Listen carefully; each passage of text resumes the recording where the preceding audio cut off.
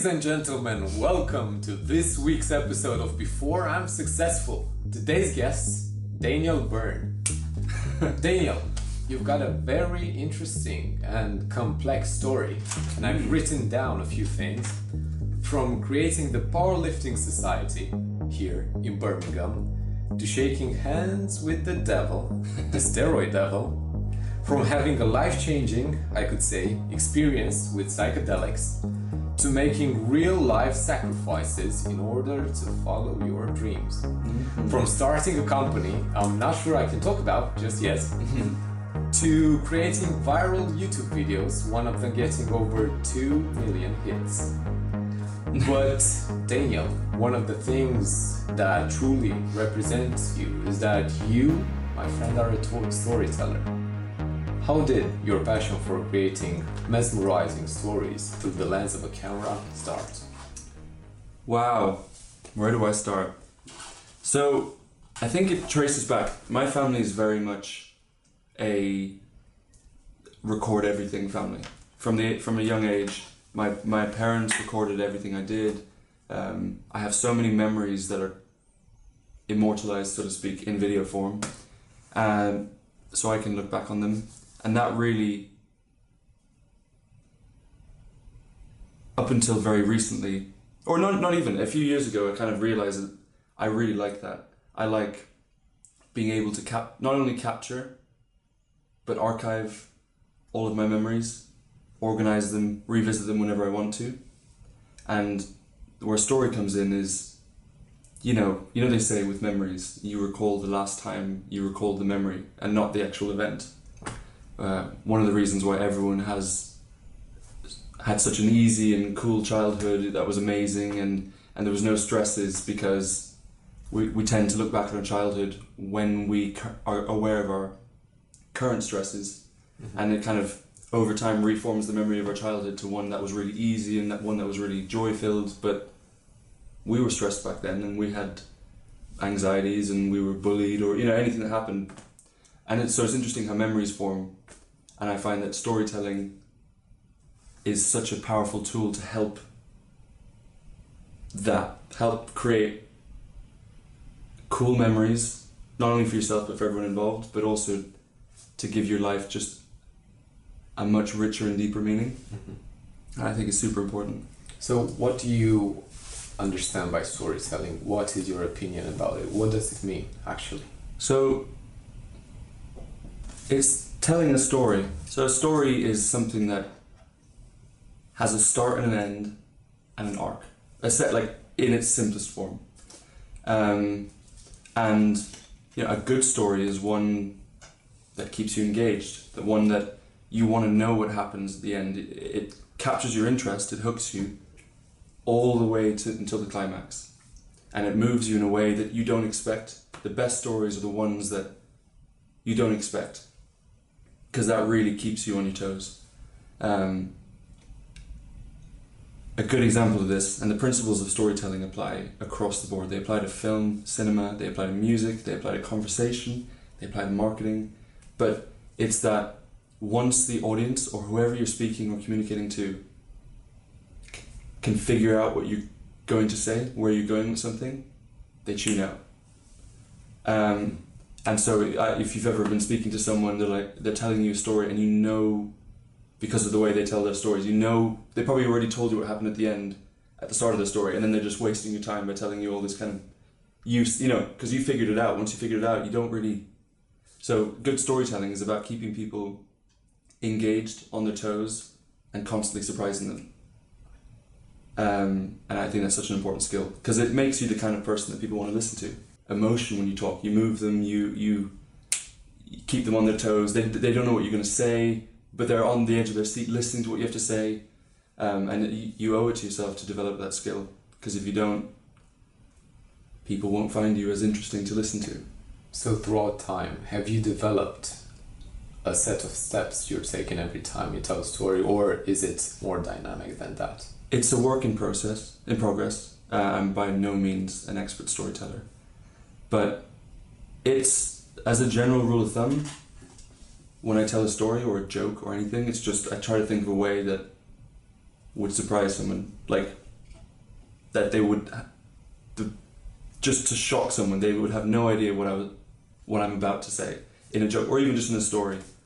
And I don't tell stories unless I've thought of a way to surprise, because there's nothing more boring than a shit story. There's just nothing. Like, a good example, Ricky Gervais just released a Netflix series called Afterlife, and in it says, have you ever heard someone tell you about their dream? And so there's nothing more boring than someone describing a dream to you. It's nonsensical, there's no real story or plot, it's just kind of literally nonsensical words hurled at you, and everyone who listens to someone else's dream is kind of like, and it's basically, good storytelling is avoiding telling stories that people don't want to listen to, and being aware of when people are and aren't listening. I think it's more mastering that, understanding the audience and adapting to the audience. So I'm guessing that you've read a couple of books at least about the subject. What are those that you feel helped you the most in order to understand how to tell a story properly? So the best one, or before I even answer that question, like I said, the principles of storytelling apply across all forms of media. But cinema is the most studied form of storytelling that we have, and so what am I going to say? So the book that I recommend is called Story by Robert McKee. It's referred to as the Bible of storytelling by a lot of film essay writers on YouTube and things like that. And although it's specifically for film and cinema, it teaches you a lot of the foundational principles of storytelling, such as keeping people on the edge of their seat, making them work for the climax, making them feel like they're... Another thing that's super important is knowing that audiences are actually very clever. When you watch a film, you think you're very clever when you watch a film. You think you're constantly trying to figure it out, you're constantly trying to, and you genuinely have this intellectual sort of, not arrogance, but it's really about respecting the audience and respecting that they're a lot smarter than most people think. So it's all about appealing to the audience, and this book teaches that. And if you make a film, for example, and it just does not get a good reception in cinema or in front of an audience, it's pretty safe to say that it's not a very well told story, not a very well organized story. And the beauty of cinema is that you get that feedback. You don't really get it socially from your friends or anything like that, because no one really listens to you in that way, picking apart the quality of your stories. But I think it's really important to learn storytelling, even if it's in cinema, so that you can take all those principles and just apply them in life, conversation, business, music, if you're anything creative really, but just... So Story by Robert McKee, excellent book. There's another one, there's one about, I'll get it up on the screen, it's storytelling in comic books. And again, because the principles of storytelling are so kind of... storytelling in my head is still an abstraction, I can't fully articulate it yet. But it's the same with graphic novels and comics. It's what makes a reader want to keep flipping the pages till the end is something, and what is that? It's a story it's a story well told, it keeps you guessing. Another important point of storytelling is that you're essentially telling the audience that life is like this. So however you are framing life, you're telling them that life is like this, and if they believe your story and they buy it, they get invested, it's because they also agree that, or they can get into that frame of mind that life is like this. So does that make sense? Mm-hmm. So in your opinion, can you convince someone through the way you're telling a story that what you're saying is actually true? As in, you said that you have to, the audience has to agree with you in order to get the story across properly. Yeah. Do they have to agree with the topic in general from the beginning, or can you use your power of storytelling to convince them afterwards. Yeah, that you can. A good example, it's not very PC, but let's say there was... I love those. Let's say there was a film about a paedophile, a story about a paedophile, right? A story well told about a paedophile would be one that accurately portrayed, let's say, the life of someone who is burdened with the fact that they're not attracted to adults like everyone else around them, that they're attracted to children, and that they know it's wrong, and that it makes them want to kill themselves.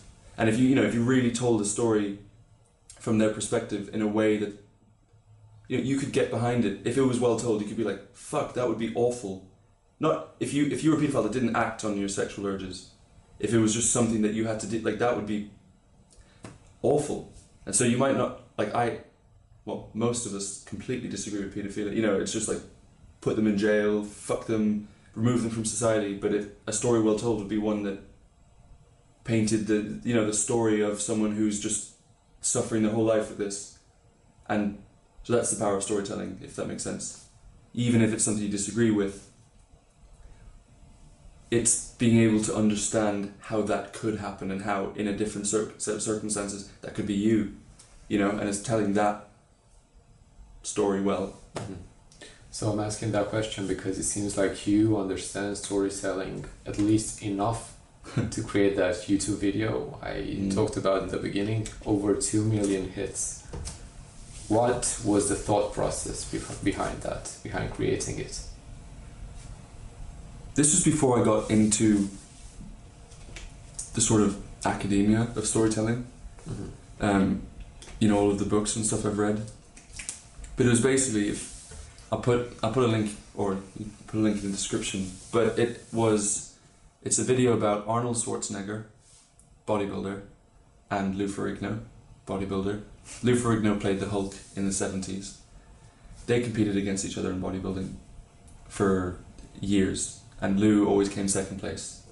And no matter what he did, Arnold was a cheeky cunt, and he would always he used psychological warfare on Lou and put him down and whatever he did, but he always won and Lou always came second. And there wasn't a video about this on YouTube, but I found a really cool story, so I just organized all these clips I found, put a soundtrack behind it, because I wanted to tell that story. I wanted to show someone else. And then I made the video, and in the first year I got like 800 views, 1,000 views. People at university, if they saw that video, they probably thought like, ooh, Daniel makes like bodybuilding films, that's a bit weird. And then like 6 months after that, it just picked up. I think it blew up in India. Mm-hmm. And just genuinely, just overnight, 100k views, and then I think now it's at 2.5 million. I don't know why. So you said something really interesting, the fact that at university people looked at you as in, oh, Daniel's making this YouTube video stuff. But before that, you in the first year, you did something quite interesting, right? You created a Facebook page. Can you talk about that and how that changed you? Yeah. Throughout that year? Yeah, absolutely. So why did you start it? Okay. How did it change you? Okay. So I know I want to be not necessarily even YouTube, but just have my personality online and have just like some sort of presence and influence and be able to tell stories and inspire people or whatever it is. I know I want that, but I'm so shackled by my own self-awareness and by fear and what people think and stuff like that. Well, I used to be. And also, people would probably describe me as someone who isn't like that, who probably doesn't really give a shit. But there was still something about putting yourself out there, your true self online, that's really, vulnerable, because if you get humiliated for it, but that's the fear at least, that's why it's so kind of paralyzing. So I made a Facebook page, a troll one, where I just posted pictures of myself from when I was like 14, 15, really skinny. But with really ballsy, out there captions, telling my audience like, fuck you, if you think I'm small, whatever it is, all these big grandiose paragraphs, very kind of I don't even know how to explain it. All my friends knew that I was just joking. It's kind of creative writing, but it was shocking enough that the first post I made it reached like 80,000 people overnight. I remember I made the first post in bed, just like fuck it, and I woke up, 80,000 likes, 80,000 reach. Sorry, not 80,000 likes. Like 1,000 comments, 200 likes, and there's so much. There was so much hate. There's so much hate. Everyone was like, "This fucking kid looks like ugly," or whatever the hate was, and I was just like, "Oh, this is kind of addictive." So I made like another post, and the same thing, but then like people at my university or people at the university here, they liked it on Facebook. They'd come up to me. They'd be like, "Fucking hell! Like I can do that. Fair play." Like kind of respect in a way, and the whole project was a personal project to get used to putting yourself out there. It was quite an extreme page, so the hate I got was quite extreme, and it wasn't that bad. And it was still me, even though it was younger. It was still pictures of me, and yeah, it wasn't that bad. And having people come up from university telling me that made me realize that everyone is fucking scared of what people think. Everyone is scared to put their true self out there for fear of being mocked. And so it was quite empowering to feel like I'd overcome that, and I feel like it helped me really overcome putting myself out there. No one gives a shit. Everyone's so concerned about their own bubble. Fear. Yeah, their own fear. They don't even notice. The spotlight effect. You heard of that? Mm-hmm. It's a good one. Yeah. It's a good one. So, is this something you tend to do throughout your life? Yeah. Is in what other examples are there? What other insane things you've done? In what sense? For instance, what you did with your Facebook page, right? Other things like that helped you burst that bubble of yours. Because that one, the Facebook page was an impressive one. Yeah. So, posting pictures of yourself naked, topless, with captions the way you did, not a lot of people are able to do that. No. I'd say why? Yeah. Why? It's crazy. Yeah, not a lot of people could do it. Why? I did it. It didn't change my life at all. It didn't change my life at all. People were just like, huh, that's pretty ballsy. And it really made me realize the spotlight effect, like I was saying. Everyone is the center of their own universe and is the main character of their own show. TV show, whatever. And everyone is so concerned about their own flaws, about their own insecurities, if you've ever heard people laughing behind you, you immediately your head goes to they're laughing at this insecurity I have, or that, and everyone's always just thinking about them and their own world. They don't really care what you do. They actually don't.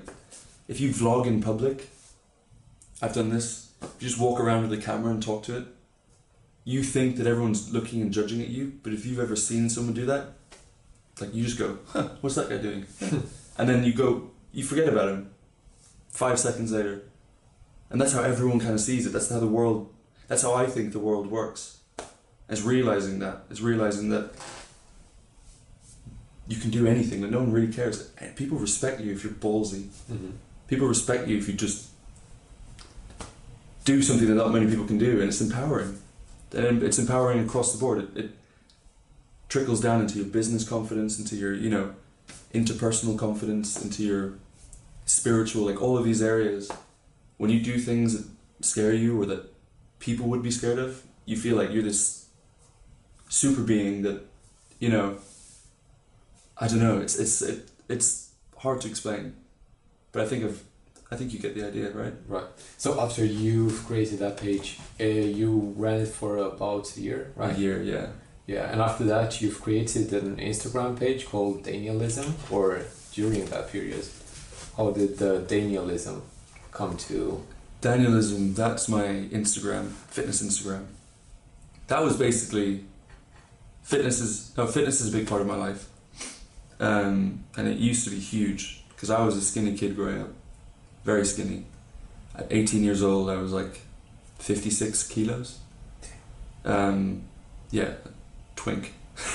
No, and yeah, I started going to the gym when I was 18. I was studying engineering at the time. And then I realized I did not want to do engineering. It just wasn't for me. I wasn't an engineer by personality, and I didn't want to work for 50 hours a week. I just knew I didn't want to do engineering. So I went and did maths. And around this time I started going to the gym because I felt like I didn't really have much purpose. Didn't have much purpose in my life. And so started going to the gym. I was like, time to turn my life around. I haven't stopped since. So that was 18 and 25 now. And so yeah, did maths for 2 years. Again, realized I didn't want to do it. Sports science was my third degree. I finished it here. But yeah, so with that realization, I was like, yeah, I'll make fitness my career, and I'll make money from my physique, and I'll be like, finally I'll have this, I don't know, I'll be recognized for my physique, or I'll be recognized for my fitness accomplishments that I never used to have. And that's why I started the Instagram. And I built it, I think I started it in 2014, but I haven't really posted on it in 2 years. I can't. So what happened 2 years ago when you stopped?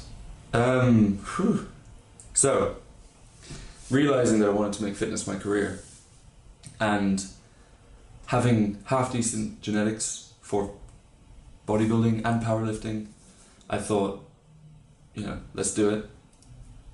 So I decided to diet down, because everyone on Instagram that has a fitness Instagram is lean, very lean. So I was like, well, I'm going to get very lean. And as I did, I just started losing all of my muscle and well, not all of it, that's how it felt, but I was losing muscle, I was losing strength. And this is, progress that had taken years to achieve, that it just felt like, someone was just taking, like a sinking boat, someone was just taking buckets of water and chucking it out that quickly. I know how that feels. And I was just like, and now I don't feel strong, I don't feel big, I don't feel lean, I just feel shit. Like, this is at the time, obviously my whole mindset's changed. But so at the time I was like, how am I going to make it in fitness? Like, I need some help, because I don't look like these guys. They're so lean, but they're so big at the same time. And so I took steroids. I decided to take steroids in my second year at university. I took testosterone, injected it once a week, every week for 2 years. And, long time. A long time. You should not stay on that long. But yeah, just because I wanted to be lean but big. Can we talk about steroids from a different perspective, from the moral disengagement perspective? Okay. Let's start with that and see why you started taking steroids from a more scientific perspective. Okay. Good idea. So it's an interesting. I did my dissertation at university on the psychology of doping behavior, academic and sports doping, so steroids in sport and study drugs in academia, and comparing, like paralleling them and seeing if there were similar psychological mechanisms that enable doing both, or are they the same? Because it's technically cheating. Yeah, gaining an advantage through drugs to improve your performance and compete better against your peers. But with steroids, the dissertation I did, and this completely changed my life. It oh my goodness. So, Albert Bandura, social cognitive psychologist, he, in his essay, Social Cognitive Theory of Moral Thought and Action, he wrote it in 1991. He describes in detail how people form their moral agency, their moral compass, the sense of morality. And then, as well as that, in his essay, he talks about how perfectly moral people with perfectly well-developed moral agencies, how those people can go against their moral agencies to do things that they know or that would typically be viewed as immoral or transgressive, is what he calls them, acts of transgression. And it's very interesting And I studied this at university. I did my dissertation on it, on the psychosocial factors of doping behavior amongst student athletes, both doping in sport and academic. So steroids in their sport and study drugs for their academic lives, and paralleling whether the mechanisms that enable both are actually similar, and if so, can all of the literature on the psychology of doping in sport be useful to helping the problem of so many students taking these study drugs? Because the universities don't know what to do at the minute. They literally, there's no solution really. But anyway, separate point. So moral disengagement is how we disengage from our morals, and how that happens is through the use of any of 6 psychosocial mechanisms that comprise moral disengagement.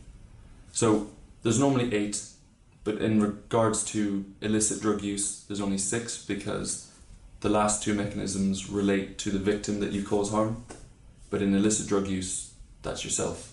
So there's 6 mechanisms by which we disengage from our morals, and I'll talk about it first in the context of recreational drug use. I think it's a lot easier to digest and to maybe understand by the audience.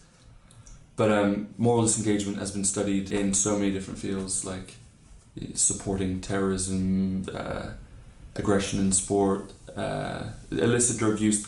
I can't even remember all of them now, but there are loads. I'll put them up on the screen. So let's go. So there's the first mechanism, and if you do any of these, you've disengaged from your morals. So with recreational drug use, the first one, advantageous comparison. That is comparing your act to one that is more heinous, more dangerous. So I'm only doing half a pill.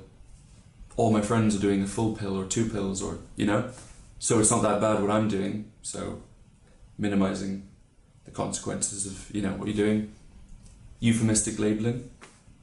It's using convoluted language to downplay the severity again of what you're doing. So instead of calling it MDMA, you call it Mandy, or instead of cocaine, you call it Charlie. And again, it's an interesting way that we use language to influence the way we think. The third, moral justification. That is claiming that what you're doing is actually serving a higher and valued social and moral purpose. So recreational drugs, you might tell yourself, when's the last time I did this with all my friends? When's the last time we all got together and hung out and had such a close night and close conversations? That's moral justification. You're using that, and it's perfectly valid. Like, I do it too, and we all do it, but that's one of the mechanisms. 4 and 5 are diffusion and displacement of responsibility. So diffusion of responsibility is, the more people are doing it, the less bad you feel. If you're the only person that does drugs on a night out, you probably feel pretty shit about it. But as soon as all your friends do it, it's just something that everyone's doing. It's fine. The responsibility is divided by the number of people who are doing it. Displacement of responsibility is claiming that it was because of someone else pressured you to do it. It was like, oh, come on, do it. It wasn't you that made the decision. You were pressured by a coach. So in doping, it's a coach, but perhaps more relevant. But on a night out, maybe your friend just handed you a bag, and you tell yourself that you felt pressured because they handed you the bag, even though you were in total control of yourself. And then distortion of consequences, which is just downplaying the severity of what you're doing in terms of the side effects. So, and that can manifest itself as, people saying that the media exaggerate the effects of drug use, or your parents don't understand, the news, you stop listening to the news, it's actually fine. And it may very well be, but that's distortion of consequences. So using any of those 6 mechanisms, and most of the time they all kind of happen in conjunction with each other, is how social psychologists believe that we disengage from our moral agency, our moral standards. So in case of steroids, how did that play out for you? So in the case of steroids with me, that was, we'll go through them one by one. Advantageous comparison.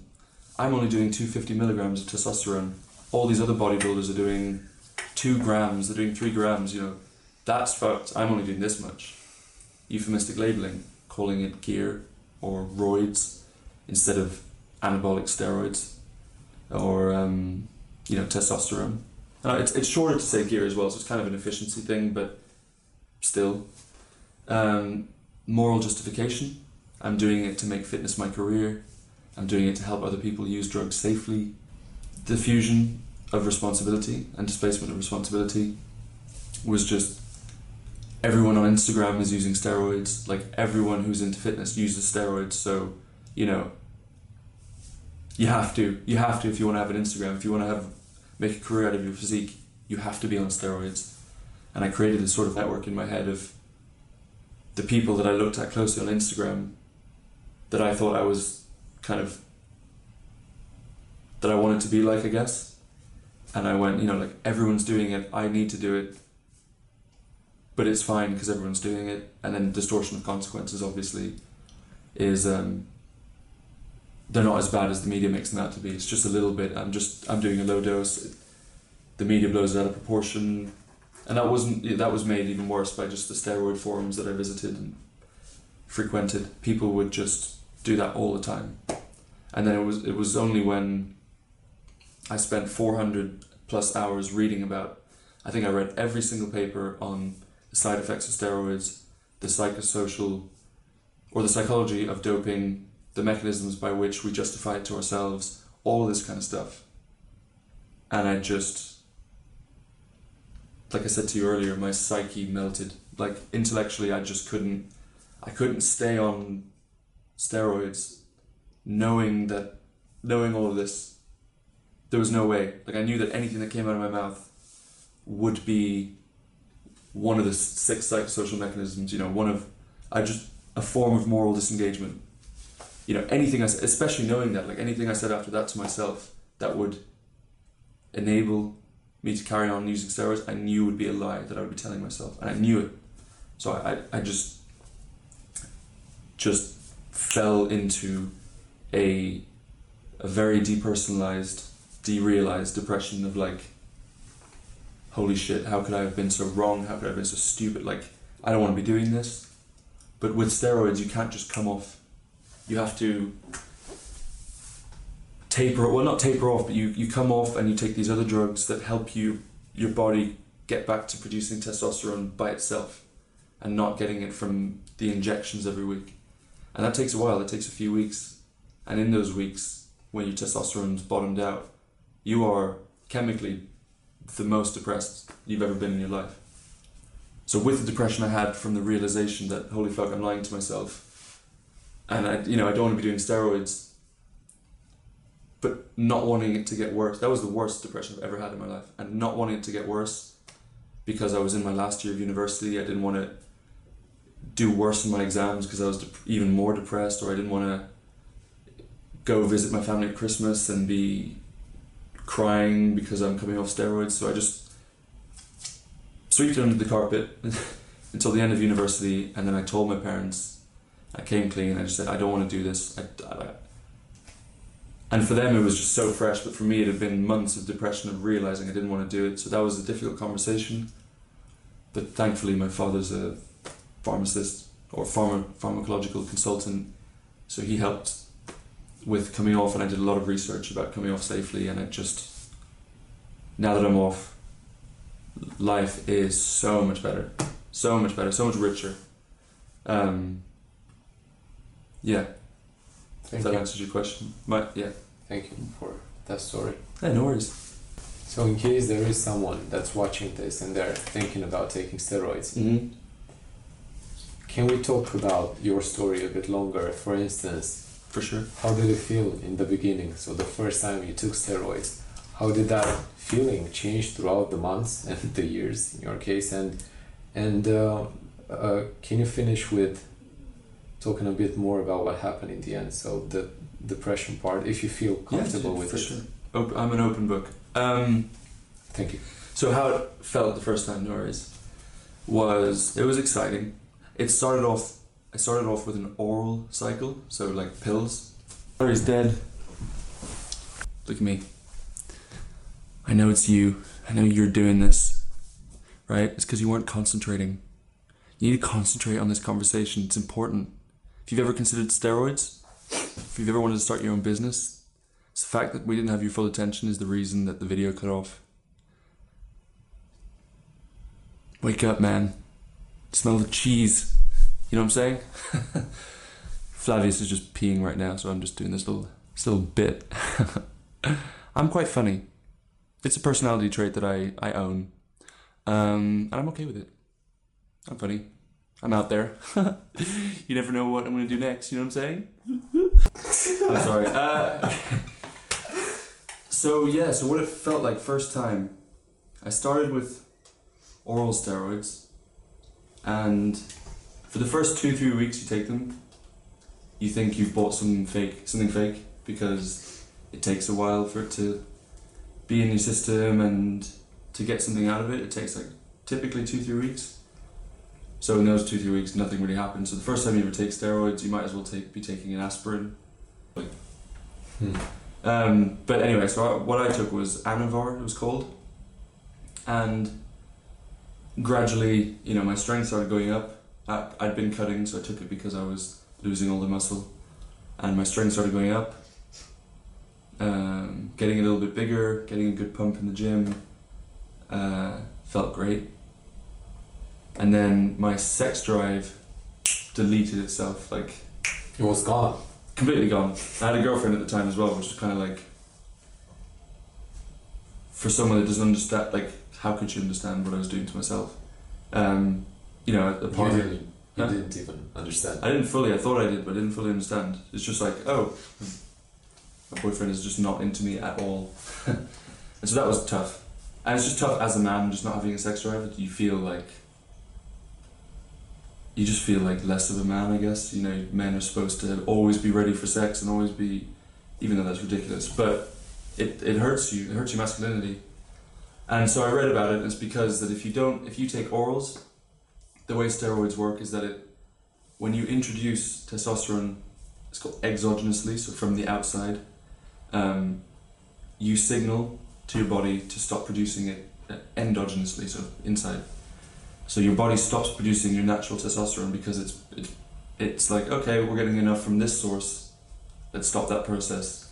And so, but with orals, your testosterone, I don't know how to explain it, you can shut yourself down. So what's really recommended is that you do injectables alongside, so that you don't have this testosterone crash and your testosterone levels are kept high, and you get the benefits from orals. So that was a natural transition into injectables for me, because I lost my sex drive. I didn't feel that great. I felt like low test, even though I was on steroids. So I bought testosterone. And I was always scared of needles before as well. But that was interesting the first time. Like, every single time you've got an injection in your life, it's probably been by a medical professional. So the whole process of it doesn't really matter if you know about it or not, because it's just done to you by someone else. But I had to look up how to inject, how to do it. When you put a needle in your leg, you're supposed to make sure it goes into the muscle, not too deep. You don't want to damage a nerve, not into a vein or a capillary, because you inject oil directly into your blood. That's a bad idea. Or air directly into your blood. That's a bad idea. So you do it into the muscle, and then before you press down, you pull back. And if blood enters the syringe, you've hit a capillary or a vein, so don't press down. I forgot what it's called. It's a little test you do. There's all these little things.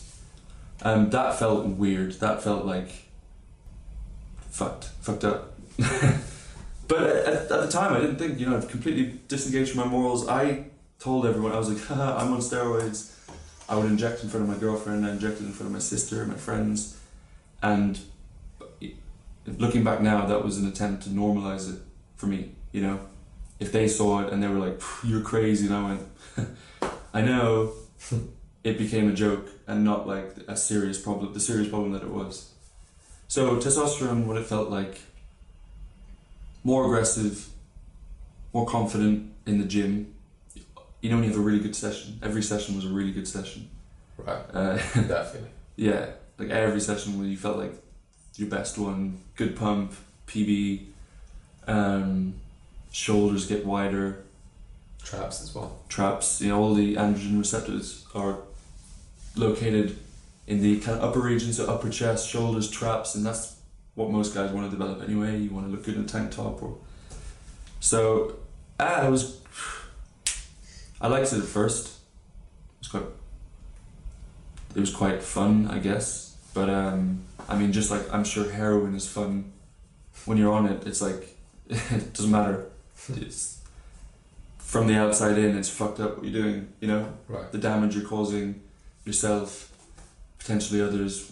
Say with your aggression. Like I got into more fights when I was on steroids. Did your mentality change in any other way? For instance, were you able to understand different topics better, to focus better? Not really. I think it's hard to tell because I was at university, so you don't really do much independent. I mean, it is all independent learning, but like, it's not like I was learning about other things. Right.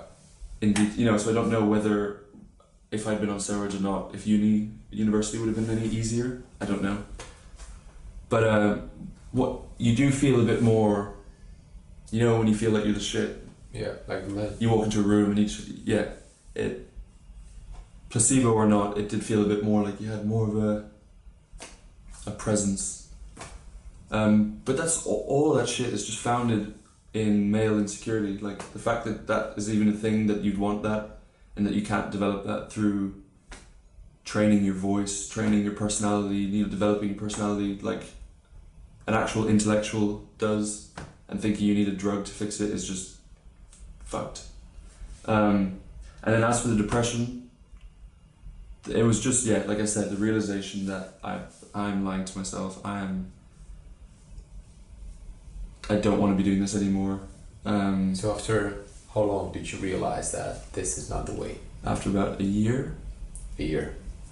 I think it was, it was shortly after I split up with my previous girlfriend that I was very emotional. I was very upset about breaking up, and I couldn't tell if the steroids were making me more emotional or if I was just very upset, because I was upset anyway, but I just couldn't tell, am I in this much pain because of the steroids, or because I felt like I couldn't tell if any of my reactions to anything were me, like, am I depressed, am I emotional, or is this making me emotional? I'll never know. Mm-hmm. And so it kind of threw me off my own judgments about myself and my emotional reactions to things. I felt like they weren't really, I wasn't in control, I wasn't very confident about my own, you lose, it's weird how it can affect your mental state. And then just the disappointment in myself, like, I'm a smart guy, I was a smart kid, I liked reading and learning things. I mean, I still do, but when I was 10 years old, if someone had told me that when you're 20 or 22, you're going to be a bodybuilder on steroids, I would have been like, no thank you. And so it was all that realization, I was just, but also not wanting to end it, or not being able to end it immediately, that was really just quite just tore me, knowing I wanted to stop it, but not being able to stop it, and having those two parts constantly just for like 6 to 9 months at university while trying to socialize and study and. So once you got off of steroids, once you stopped, how did that transition feel? How was it? You said that the depression started a lot earlier than that point. Yeah. It was not like, even though I was chemically depressed when I came off that, I would still go to the gym, and I would tell everyone in the gym, like, my dick doesn't work. My friends, not everyone in the gym, but like, my dick's not working. I cried on the train today because I was listening to a sad song. I kind of made it a joke, and it was a bit, because although it was technically, I was technically, highly emotional, I was also so happy that it was over, that I was just, this was part of the end. You've been wanting to do that for such a long time. Oh my god. It's like, I don't want to be that person. That isn't me. That isn't, I don't want people to point at me and go like, that's the gym guy. I want people to point at me and go like, that guy's the founder of his company, or he's he's really funny, or he's really interesting, or he's really not, or he's really creative. Not he's a gym rat. Yeah. Didn't want that. Yeah. And so I just came out the other side, and I just felt I still feel incredible. Like it just really isn't worth it. I was anxious before coming off about like, what if everyone discounts all the progress I made before I took them? Because like my bench was like 140 before I took them, and I was like, what if people think like, oh, he couldn't have got 120 without them? And coming out the other side, I was like, why does that even fucking matter? Who cares what other people think about what I lit? Like it seriously doesn't matter. It's like a real realization that no one cares how much you lift. Really, they don't. It's that spotlight effect again. Everyone cares how much they lift. But and the realization. So as soon as I came off, I committed myself to trying to get as strong as I was on them, but without them, and really going like, I needed 10x my discipline in the gym, because I was just using cheat codes with steroids. You know, I didn't actually go all the way, see how far my discipline could take me. So let's do it. So I bulked. I put on a lot of strength. I didn't get to where I was in steroids. I think my bench got up to 155, almost 160. And then once that happened back last May, I just went, okay, now I'm getting shredded. Now I'm losing all this fat. And last time I did it was when I got upset that I was losing muscle and that I felt like I was small again. And this time I was like, that had just been completely deleted. Like I didn't have that, and I still don't. So the realization that no one cares what you lift. It does not matter if you're like, it just looks, personally, this is my belief, you just look better if you're leaner. It doesn't matter how much muscle you have, really, no one cares. But if you're leaner, your face is more attractive, your body looks more statuesque. Again, it really doesn't matter how big you are. That's my current belief.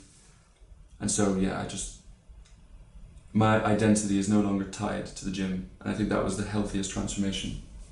That if I lose like a lot of strength, that's mad. It's nice to still strive to make progress in whatever it is you do, but the gym should define you. Yeah, it's so closely intertwined with body image and like how you self-esteem that it's hard to extract just progress from how you feel about yourself. Like it's just such a relief when you just relax a little bit, stop caring about your strength. So, before we move on to where you are right now, which is, by the way, amazing, we'll put up a video to show that. We talked a lot about steroids, and I just want to make sure that we get the point across that this is not the way. Can you summarize in a few points the most important ideas you learned throughout this experience? Yeah, okay. So if you're into the gym, this will resonate with you more obviously, but the thing that gets you into the gym in the first place, however you frame it, is a fundamental dissatisfaction with yourself, your body, your strength, fat, whatever it is. That's what gets you into the gym. Or maybe even if it's just that you don't have something to, somewhere to exercise discipline, whatever it is, it starts from a place of dissatisfaction. That takes you to the gym. And then the problem that a lot of people have is that their identity and their self-image, which is, like we said, almost impossible to extract, is tied to this progress. And because of that, that can lead to a lot of unhealthy life decisions. Much as you might think the gym is a healthy hobby, you can end up messing yourself up, and it's important to be aware of the interplay of body image and how your self-image, your identity, and the progress you're making are actually very much intertwined, and being able to untangle them is what you should be doing, instead of thinking that steroids or any sort of supplement will help develop that identity even more, because it's not. You're just falling down the rabbit hole. 100%. I've been there. I've studied it. I did interviews with people who were on steroids, who hated it, who didn't like who they were. I really immersed myself in this world, and it's just not worth it. It really isn't worth it. I've never felt happier than I do not on them. I feel totally proud of myself, like 100% my hard work, nothing else, and it's such a great feeling. So you never felt happier. That seems like the proper transition to talk about where you are right now. Because right now, you can go check him out on Instagram, Danielism. You look insane. What? So you are cutting, right? You've been cutting for a while. Yeah. Do you want to talk about your diet? How did you manage to get to the point you are? Even though you're not on steroids, you look, in my opinion, a lot better than you used to. Thank you. Easy. That sounds bad, but it's easy, really is. It was relaxing. Just relaxing on the gym, right? I don't know how fitness literate whoever's watching this is, but basically, your body uses a certain amount of calories to exist, to breathe, to think, to walk, to, whatever it is, and there's a number that if you consume that number of calories, you will stay the exact same weight. If you consume a little bit more, your body will store that excess as energy to use later, fat. And if you eat less, it'll burn the energy stores that you've saved for later to make up for that gap. That's how fat loss works. And any diet is a different variation of that. So what you want to do is eat less than your body burns. You can figure this out. There's loads of online calculators. Make sure you keep your protein high. Again, on screen I'll put some recommendations up. About 2 grams per kilo body weight roughly is a good starting point. I go a little bit higher. And then that's it. Don't sweat anything else. Don't sweat carbs, fats. You just don't sweat it, just relax, and it makes it so much easier to stick to. The mistake a lot of people make, and again the literature on diet adherence says, is that the most important part of any diet is that it's one that you want to stick to. If it feels so out of your routine and so out of your comfort, and even just food-wise, you feel like it's such a shift from what you're used to eating, you're probably not going to be able to stick to it.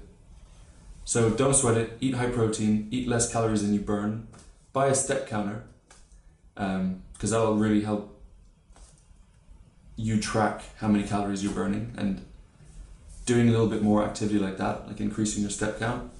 That's it, that's all I did. And I'm in the best shape I've ever been in my life with the least effort. I agree. Like it's just not sweating it, it's just not, I used to be so obsessed with it, and now it's the fact that I've relaxed. I go to the gym 2-3 days a week. It's just never been easier to just be in fantastic shape. So you do cardio to keep fit, but you don't do HIIT or something more no focused. No. On that. Sometimes I run, but not really actually, to be honest. You prefer walking? I just prefer walking because I can concentrate on an audiobook, or I do a lot of my thinking when I'm walking. So it's a 2-in-1. Right. Phone call. I do a walk and a phone call, so you get, But that's it. That really is the blueprint to getting shredded. Do you have an ebook about that? I will. You will? I will have an ebook about that. What a surprise! I did not expect that as me. But that's it. Like the ebook will be like 2 pages. It's just it'll be free. But like there's no secret to it. Mm-hmm. It's just the secret. It lies in your ability to dive into your own mind and let go of the thing that got you into the gym. So if you've always felt small, or if you've always felt fat, or whatever it is, that's holding you, that is hurting you, because your identity is tied to your gym progress, and how you feel about your image is tied to your gym progress. And so when you start to lose that progress because of your diet, it feels like you're no longer, the strong guy in the room, or the guy with big arms in the room, and all that is just total bullshit. Like it's bullshit. It just stops you from being able to get shredded. Yeah. Without drugs, because you just can't, and you feel like you're having to choose. You get in the way of yourself. You get in the way of yourself. Exactly. So, do you take any supplements? Whey protein, yes. not that often, but yeah, I make a smoothie just to help get that high protein, because eating too much meat is just gets a bit sickening after a while, or just trying to get it from. It's just so much easier to get half your daily protein in a big shake. Yeah. I do intermittent fasting as well. That's actually important. So why is that? Why did you choose to go with intermittent fasting? Just again, dietary adherence. For me, I like eating until I'm full. So I don't believe in eating tiny little meals spread out throughout the day. I much prefer not eating until a certain time, because you don't get hungry. You might in the first few days, but after that you don't get hungry, and it's very manageable. And then just eat. You know, if you're on 2,000 calories, that's quite low for you. But if you eat that in the space of 6 hours, that's a lot of food. It doesn't feel like you're changing your diet habits. It just feels like you forgot to eat in the morning. Mm-hmm. You know, it doesn't feel like some sort of diet where you're carrying around Tupperware with broccoli and celery. You know, fuck that. You actually enjoy what you're eating. Yeah. You can do that even when you're dieting. Yeah. As long as I hit my protein, whatever else adds up to the calories I need to eat, if it's a bag of sweets, like, doesn't matter. Really doesn't matter. Right. Again, that's not to say that this is the most efficient way to do it. For me, it's the easiest way for me to stick to it. Because for some reason, I was never able to stick to a diet before this one. Mm-hmm. So a while back, you started working on a new company. It's about a nootropic stack. Can you explain the audience, of course, what that is, and talk about your company in general? So this is my startup. Okay, it's pretty cool, huh? It's an effervescent tablet like Berocca, inspired by my dissertation that I did on cognitive enhancement and performance enhancement, and a lot of the nutrition stuff I did on my course. I was inspired, to come up with an alternative to study drugs. Well, not an alternative. So it's a nootropic. Nootropics are drugs designed to increase our cognitive faculties, whether that be ability to be productive, or to be happy, or to be not anxious. Whatever it is, it's just to kind of augment the mind through supplementation. So I'm big into that. But in all of the nootropic forums on Reddit, there's like 170,000 members. All of the posts that are pinned at the top talking about the recommended beginner stack and the recommended nootropic stack that's been shown to work, and we also did this in my course, with really no side effects. There's only 2 ingredients: there's caffeine and there's theanine, and together the 2 work very well to increase attention, your ability to concentrate. So this is something that's well studied. Well studied.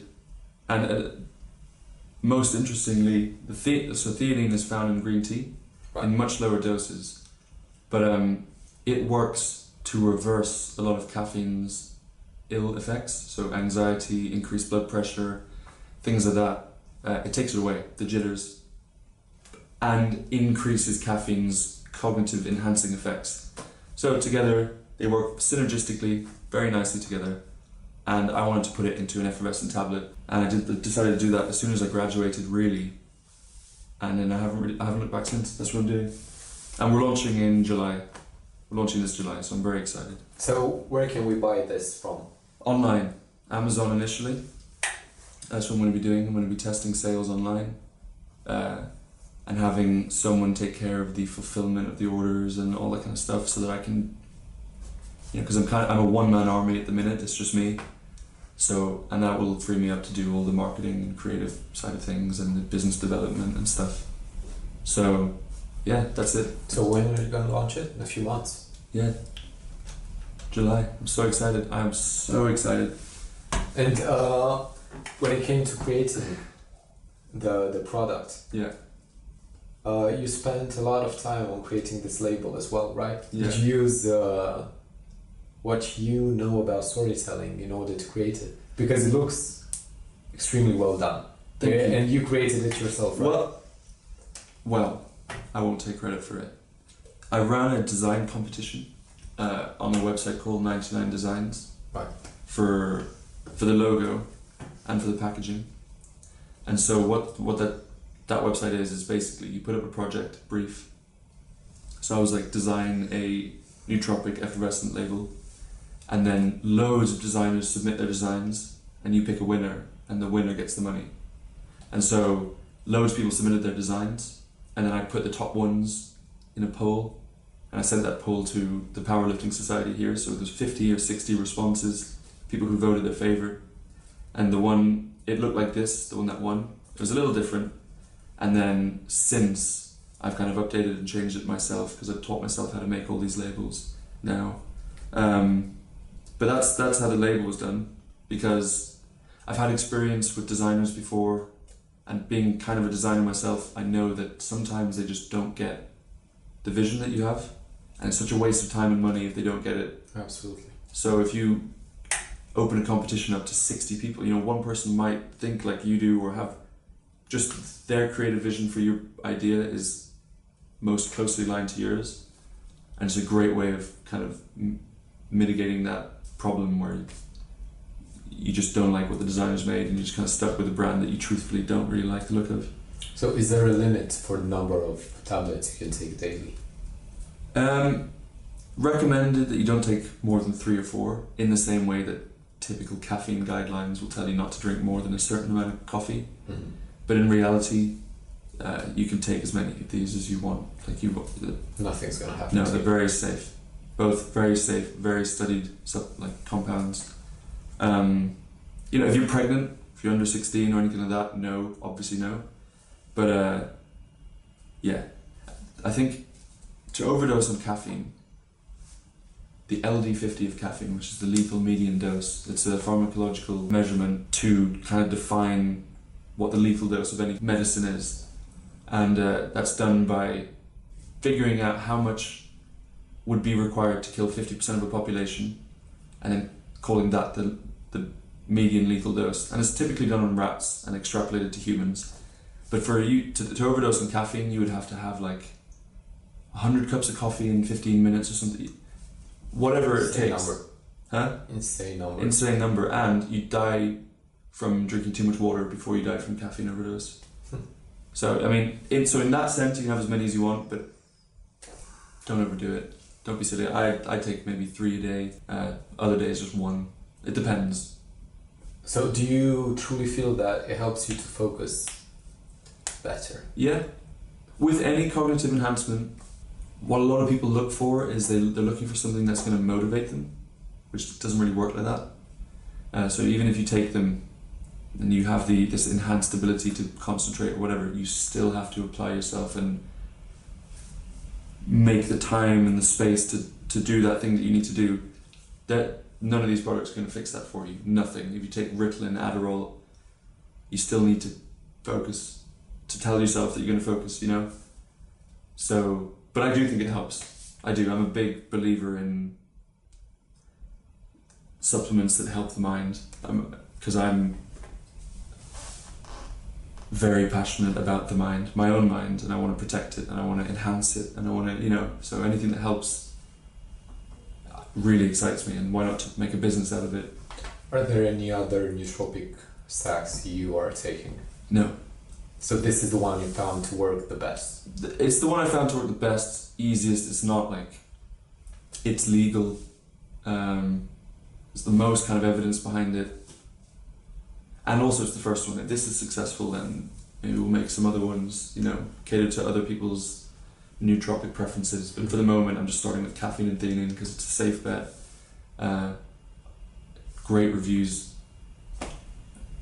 And it works. Like I said.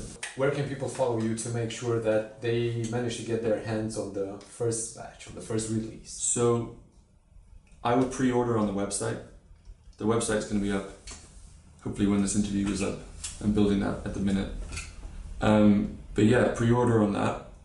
The first 5,000 orders of these. So what I'm going to do is I'm going to make it an experience. I want, as well as my other competitive edges, I want part of the brand experience to be one that feels really cool and special.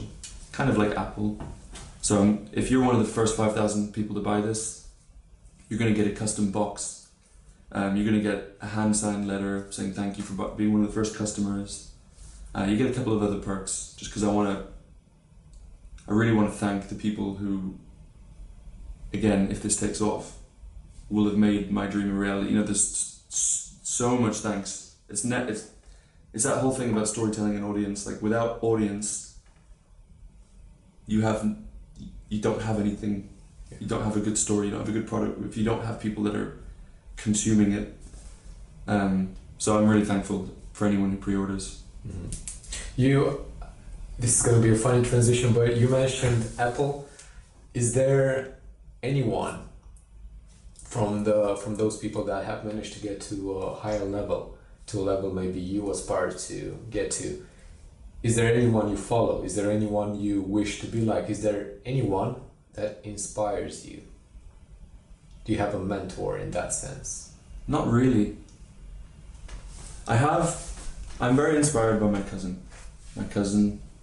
I won't name him because I don't think he wants to be named. But he has a YouTube channel and he has a lot of subscribers, 2-point-something million. He makes history animation videos. You should tell him to name Before I'm Successful, to the shadows. Yeah, and he's a super creative guy. I've seen his videos, they are insane. But even just knowing him personally, he's really is a creative genius.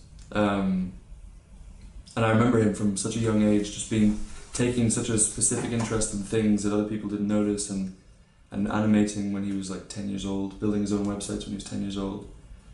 Musically, he's very gifted. He studied film, won a lot of awards. You know, he's just very, and the people that I idolize most are creatives. That's something that I value a lot.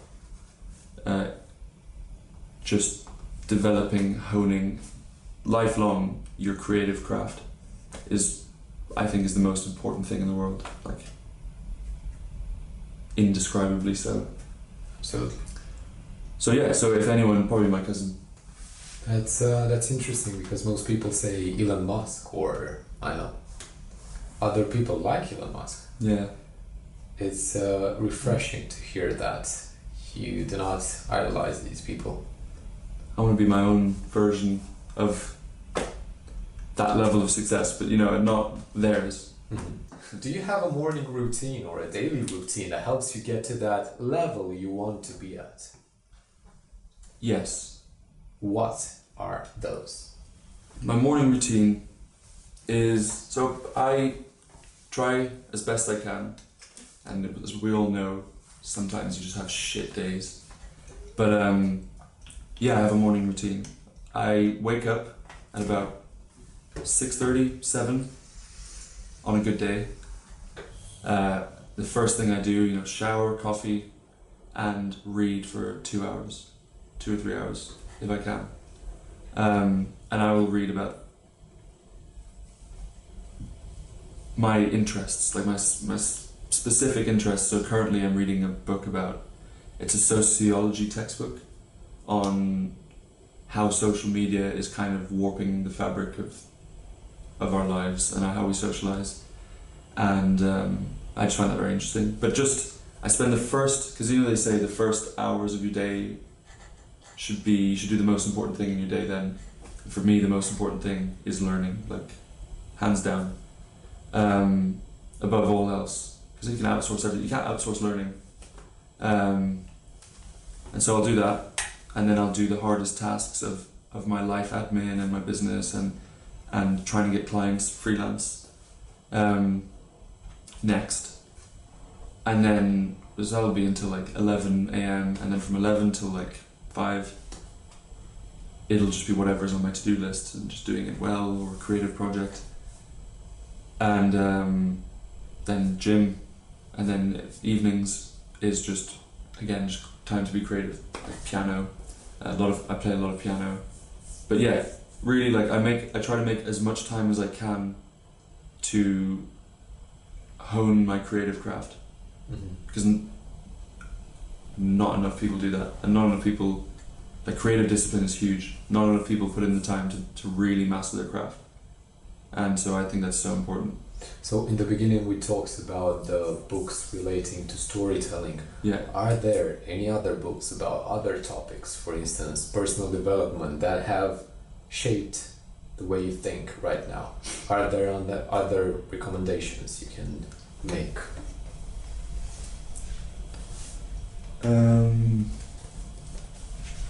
So,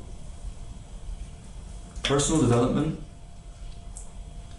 I got into a lot. How to Win Friends and Influence People was a big one, but I find that all of those books repeat the same sort of universal principles for leading a good life. What is that? I mean, being a good listener, being open to learning, being, controlling your ego, creating discipline in your life, just the kind of pillars of personal development. And there's loads more, I'm not saying that was them, but it's kind of, I feel like a lot of personal development books that I picked up recently, just, it's the same thing, it's the same information, just rehashed, and so I don't really read a lot of personal development. I still challenge myself in my personal development and in being a better person, partner, son, brother, but I don't know. I don't read too many of those books anymore. Do you have a favorite book? It's the story one by Robert McKee, and then the second to that is How to Die.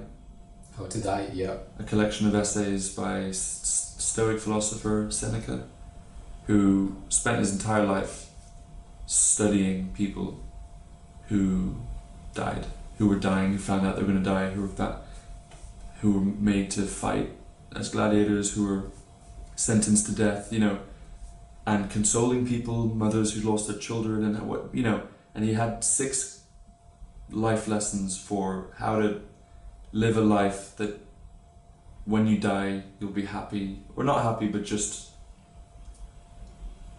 not regretful and not, and that book has been one of the most transformational books for me. I think about death a lot.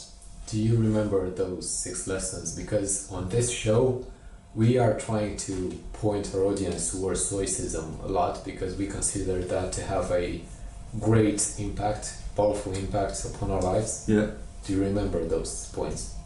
I don't remember the chapters, unfortunately. It's one of those books, I read it in October, and I've been meaning to reread it, revisit it, and make notes again.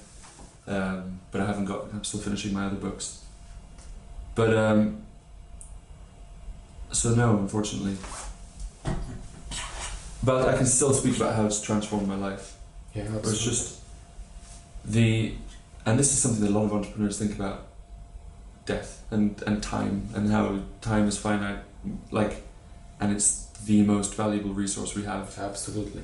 And that everything will end, and everyone we love will die, and so will we, and that's just the natural course of life. And that kind of realization, as depressing and dark as it may seem, is actually incredibly empowering. Liberating, and it feeds into that whole nothing is real, reality is what you make it kind of mentality, where you go like, with that Facebook page, it's like, who is going to give a shit that I made that page when I'm dead? Like, no one's going to go like, RIP, but remember that cringe Facebook page? Like, no one thinks of that when people die. And if anything, you'll be forgotten before something like that will be brought up. So I'd rather people were cringing after my death so that it was kept alive than not. Yeah. But it's just, I think that's a really important part of entrepreneurship, or the entrepreneurial journey is, and I think most people go through it, is that realization that time is so valuable. Why would you give all that time to someone else to make someone else money? And why would you not create a life that allowed you to spend that time however you want? Because you're going to die, and then all of this was meaningless, and it will be when you're dead.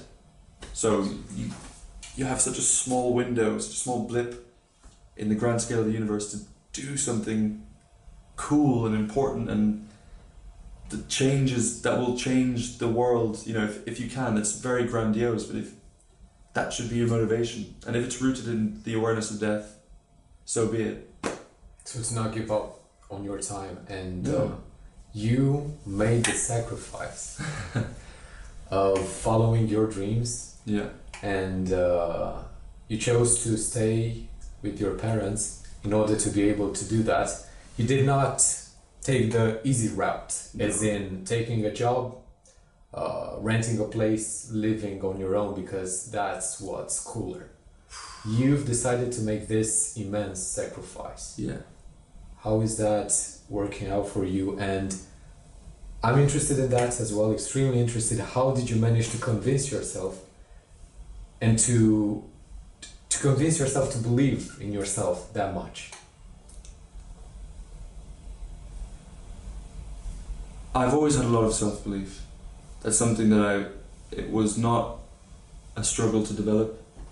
I think from a very early age, like almost to the point of delusional self-belief, I've been told, but you know, I know it's going to get me where I want to be.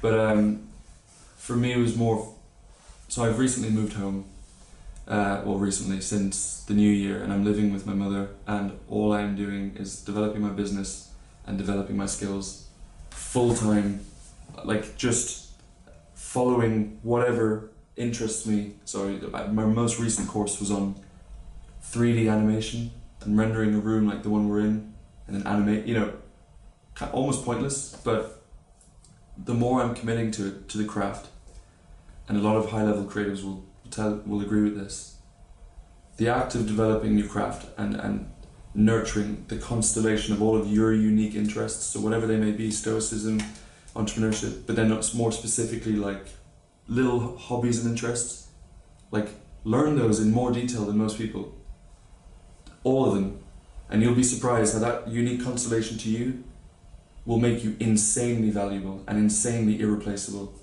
And most people don't realize that. Like everyone's got the same, everyone in a certain kind of job will have the same skill set, and it's just cog in the machine. But like, and this is my current belief, we'll see where it gets me, but I really feel that nurturing all those specific interests and being able to do them all well, so for me, videography, photography, graphic design, your website, storytelling, like all of these things, and they're slowly coming together in a way that I can't keep track of, but I can still sense and see the progression is happening, and it's making me more valuable. I'm talking to clients now for websites and talking about numbers that are higher than they ever would have been a year ago, and it's just because I've developed my skill set. Sales as a skill set, you know, persuasion, all of these things. And so I wouldn't do it any other way. I'm so happy. I'm so happy because I know this is what I want to do. I know that I want to know a lot about a lot of things. I know I want to be good. The whole philosophy of choosing your one thing that you're good at, I can't do that. I have so many things I'm interested in. And even if I can't do all of them amazingly, I still know enough about them to know if someone else is doing a good job, or to be able to manage it, or anything. But so that's currently my state, and that my chasing my dream, that's what's happening at home, living with my mum.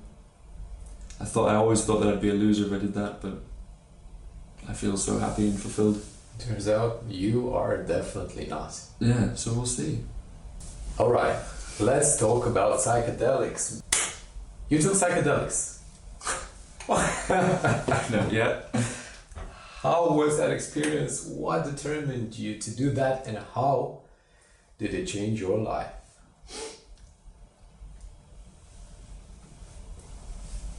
Psychedelics are so interesting. They are. And I am so drawn to them. I am so drawn to psychedelics. It's crazy. Their therapeutic benefits, their spiritual benefit, just perceptual, like how it affects you as a creative and your creative vision. So psychedelics, what motivates me to do them, or what motivated me to do them? So how many times did you do them? It depends what psychedelic you're talking about. You told me a while ago about a story. The first time you did psychedelics, you said that it changed your life. Yeah.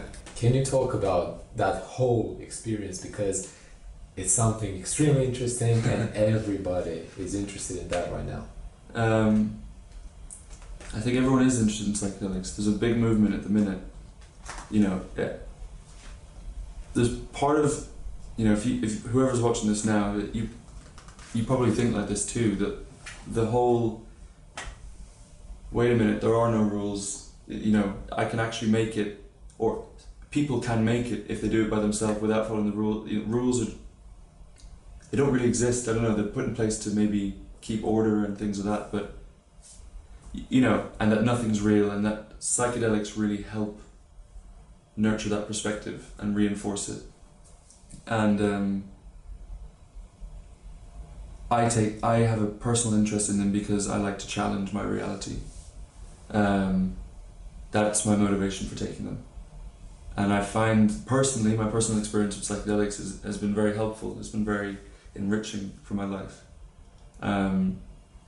So the story I told you about, I was in Amsterdam with my friends and we bought truffles, so magic mushrooms basically. And it's not the first time I've done them. The first time I did them, similar experience, but this one's fresher. And so I don't know if it's because I think I have OCD and I'm the way my mind works is very overthinky. So when I take psychedelics, I have a very, initially anyway, and my friends who've seen me on them will confirm that I have an initially very anxious reaction, like I'm losing control and I want to stay in control of my mind, and it's like, what do all these things that are, these weird thoughts that are coming into my head mean? Because I analyze every single thought I have to exhaustion, so when all these new ones flood my mind, it's overwhelming.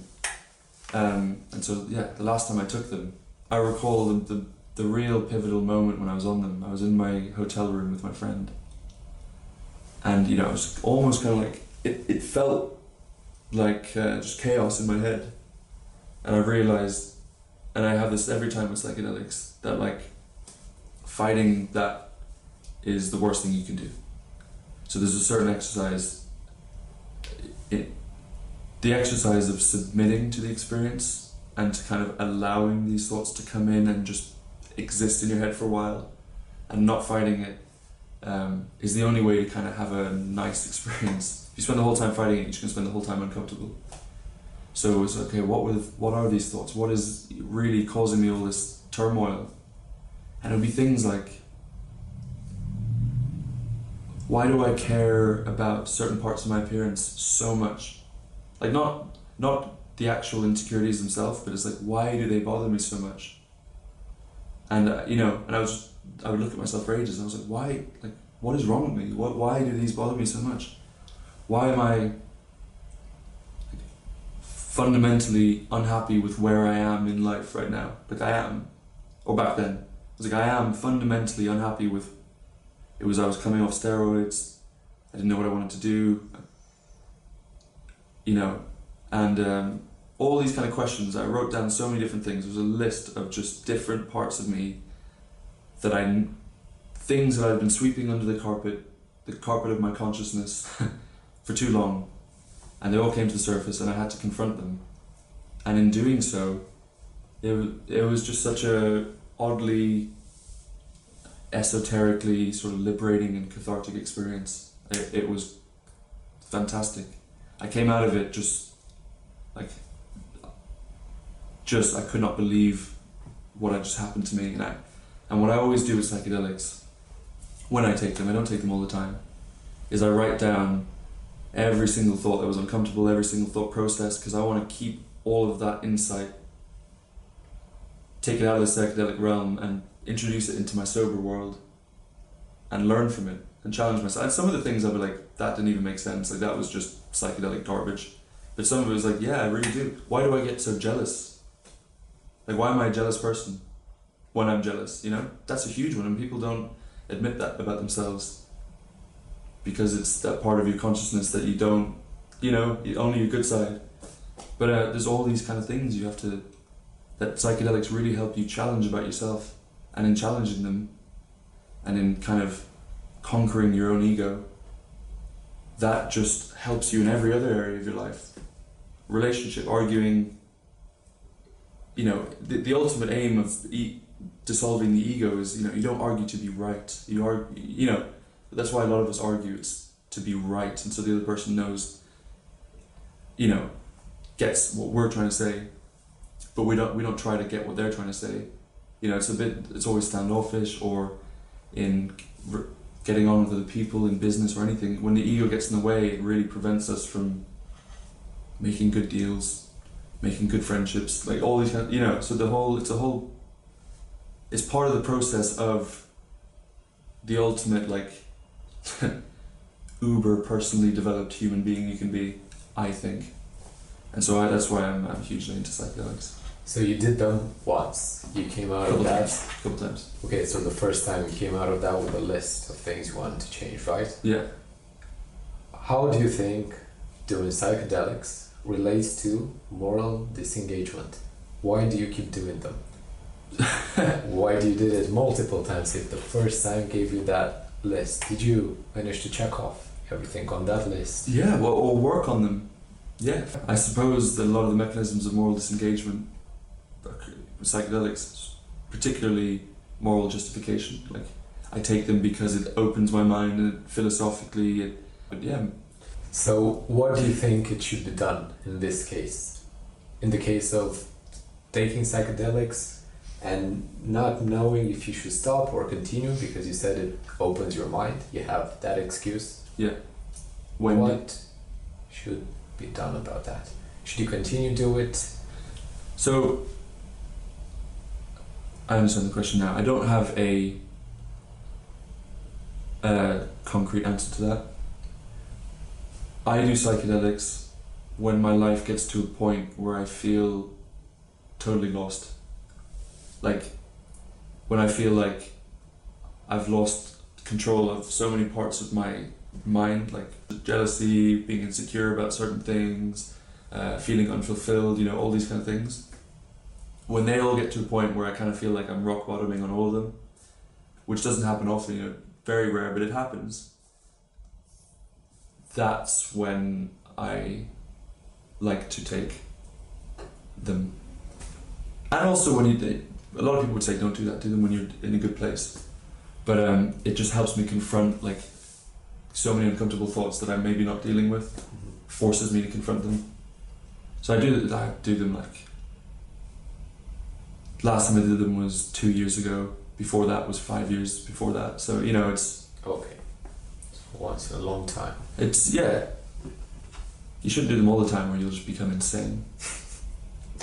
So is there a way you go about doing psychedelics? Is there any way you prepare before doing psychedelics? Because I know that some people say for ayahuasca, I think it's called, you have to prepare your body in a certain way, and of course your mind through meditation, for instance, and your body through eating less proteins and drinking water, a lot of water, and taking vitamins, all of that.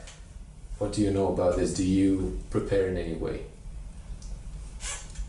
When we bought the truffles in Amsterdam, it came with the 10 commandments of psychedelics. So it was like, don't eat before, you know, do them on an empty stomach, make sure you're in a room or in a comfortable place. That's so important. You don't realize how unsettled you are in an unfamiliar environment until you do psychedelics. Then you go like, holy shit, I'm not comfortable around these people, or I'm not comfortable in this room. So that's a big one. Make sure that you do it in an environment that you're totally comfortable in, because that'll come up when you're on them, or for me at least. It depends on the psychedelic. It depends if you're just smoking weed, like... It's not. It's not, well, I believe marijuana can be, there's different levels of psychedelic experience, I think 1 to 5, and weed can be all of them, just depending on how much you smoke. If you really smash it and have you can have like a really truly like kaleidoscopic psychedelic experience, but for the most part most people don't really smoke enough to do that. But yeah, it depends on the psychedelic. The higher up you go, I think as you go up to ayahuasca, DMT, all those ones, the preparation and the before the drug is super important. And I've never done those, so I can't really speak about them. I don't really have a good answer to that. Okay, so these are pretty much all the questions, but now we have the final two, the most interesting ones. One about stoicism, about the fact that you're gonna die soon, Daniel.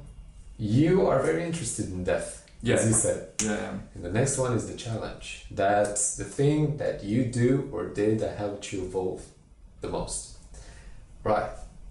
Daniel, right now, from this moment on, you have 24 hours left to live. Mm-hmm. What do you do? With my current bank account? No, you can assume that you have as much money as you want, have a plane, you have everything you want. And how do I die? How do you die? It just happens. Is it like at the 24-hour mark, just existence stops? Mm-hmm. It's not like I'm lying in bed. You are not. You are not suffering. It's nothing like that. It just stops. I know what I'd do. I've already kind of planned what I would want to do. I would record a video for everyone important in my life. Everyone, I'd take that camera and I'd put it in front of me and I would record a special half-an-hour video for every important person in my life, giving them all of the compliments that I'd never given them, because people don't give enough compliments. And that's the thing that we all kick ourselves about when people die, is that I wish we could have told them this. So everyone that's close to me in my life, I would record a video for them. So that they could have a little, just, an after communication with me. It's difficult when people die. It's such a shame that you never got to tell them all the things you wish you had. I would do that, and then after that would probably take like 5 to 10 hours. I would go and just spend time with my loved ones and help them prepare for my death, I suppose. Would anything change if you had 6 more days? I would just, for me, I think, so because of storytelling and because of my love for video and archiving memories, I would just spend that week just recording as much as I could and kind of immortalizing my final week. More than, I'm not going to go skydiving, and I'm not going to go, I'd just be skydiving knowing that I'm going to die. I'd just be doing everything knowing that I'm going to die and not actually creating any value. So I would want to create value, create videos, talk about, even a video talking about what it's like, I'm going to die in a week, how do I, and just maybe give advice to people in similar situations. If you're dying right now, that sucks, death sucks, but we're all going to die, so it's nothing, it's not that unique to you. Create some value, tell all your loved ones how you feel about them, do something, create some lasting value, the legacy you still can with that week left. That's 100% what I do. I think that would create so much more value than all the experiences that I would do that I would forget anyway when I was dead. And how would that legacy change if you had 3 years? Again, just a longer version of that. Doing that. I really believe in creating value and helping people, enriching as many lives as I can, and helping as many people as I can. I really, really like helping people. So with 3 years, I'd be like, okay, how can I scale my desire to help people to a point, and how can I just create the most lasting value? And if it is, if I had 3 years to live and I knew I had exactly 3 years to live, I would create a series 3 years to live, and and it would just, you could really do something cool with it. Yeah. Probably more than you could if you were just going to die normally. So yeah, but it would be all about creating value, because that's what all I want to do. You want to be able to leave that legacy behind you. Yeah, I want to impact the world as much as I can, and hopefully for as long as I can. They say you die twice. Once when you draw your last breath, and the second time is when the last person ever says your name. And it's making the time between those two things as long as you can. Mm-hmm. That's what I want to do. Alright, thank you. No worries. And now to the final question, the final topic, the challenge. What did you do? Something that changed your life? Okay. This is a challenge for everyone? For everyone. For me as well. An especially for me. actionable 1 week challenge. Yeah. Maybe even something we can do daily in order to improve our lives, or once a week. So, I'm a firm believer in writing things down makes them more real. It's more impactful. So, first of all, grab a pen and paper. I'll wait. Seriously. It's fucking ridiculous. He's not getting his... Just grab... Anyway, so, with a pen and paper, write down, first of all, that you're going to die, and that you want to do something with your life before you die, because you know you do. You know you do. Secondly, write down a list of all of your interests, everything that interests you. Be like, oh, I've always liked to be good at photography. I'd always, whatever those things that you've always wanted to kind of know more about that you've never got around to, write them all down on a list. Order them by, rank order them by preference and by kind of priority. And then for a week, commit to learning one of those in a lot of detail. There's courses for everything online. There's online courses, Udemy, Skillshare, all these kind of things. Just do one course. If it's a 4-hour course, it's not actually that long. It's a long, because we compare it to YouTube videos, but a 4-hour course, follow it along in that one of the areas of the things you listed down. And at the end of the week, see how you feel, because you will feel amazing. You'll feel like it's no longer the imagination you have of yourself where you're going to be the super successful person one day. It's going to happen. How? Like, something needs to actually, you need to commit to a craft or multiple. So make that list. Maybe do it before and after. If it depends what it is. It really depends what it is and what your interests are, and there really isn't the right answer here. But try to produce something at the end of that course, something to show for it, and just soak in how good you feel about yourself for committing to learning to that, because you will. And other than that, the last thing is, for a whole week, do not check your phone in the morning. Don't check your phone until 3 hours after you wake up, like at all. If you have a partner, or if you have family, or if you have friends that need you, tell them the night before, or just make it known that this is what you're going to do. Or, to be honest, most people don't give a shit if you don't reply till 10 a.m. But just don't check your phone first thing in the morning. Don't give away the first bit of attention and wakefulness you have in the day to everyone else's needs for you and demands of you. Like, don't do it. Don't do it yourself. Respect yourself. Don't check your phone in the morning. Do that stuff. So I do a lot of my learning in the morning. And then after 10, just live your life like you would. And just see how your life changes. And if it does. Because it will. I put money on it. Me as well. I'm a risk taker. Definitely. Yeah.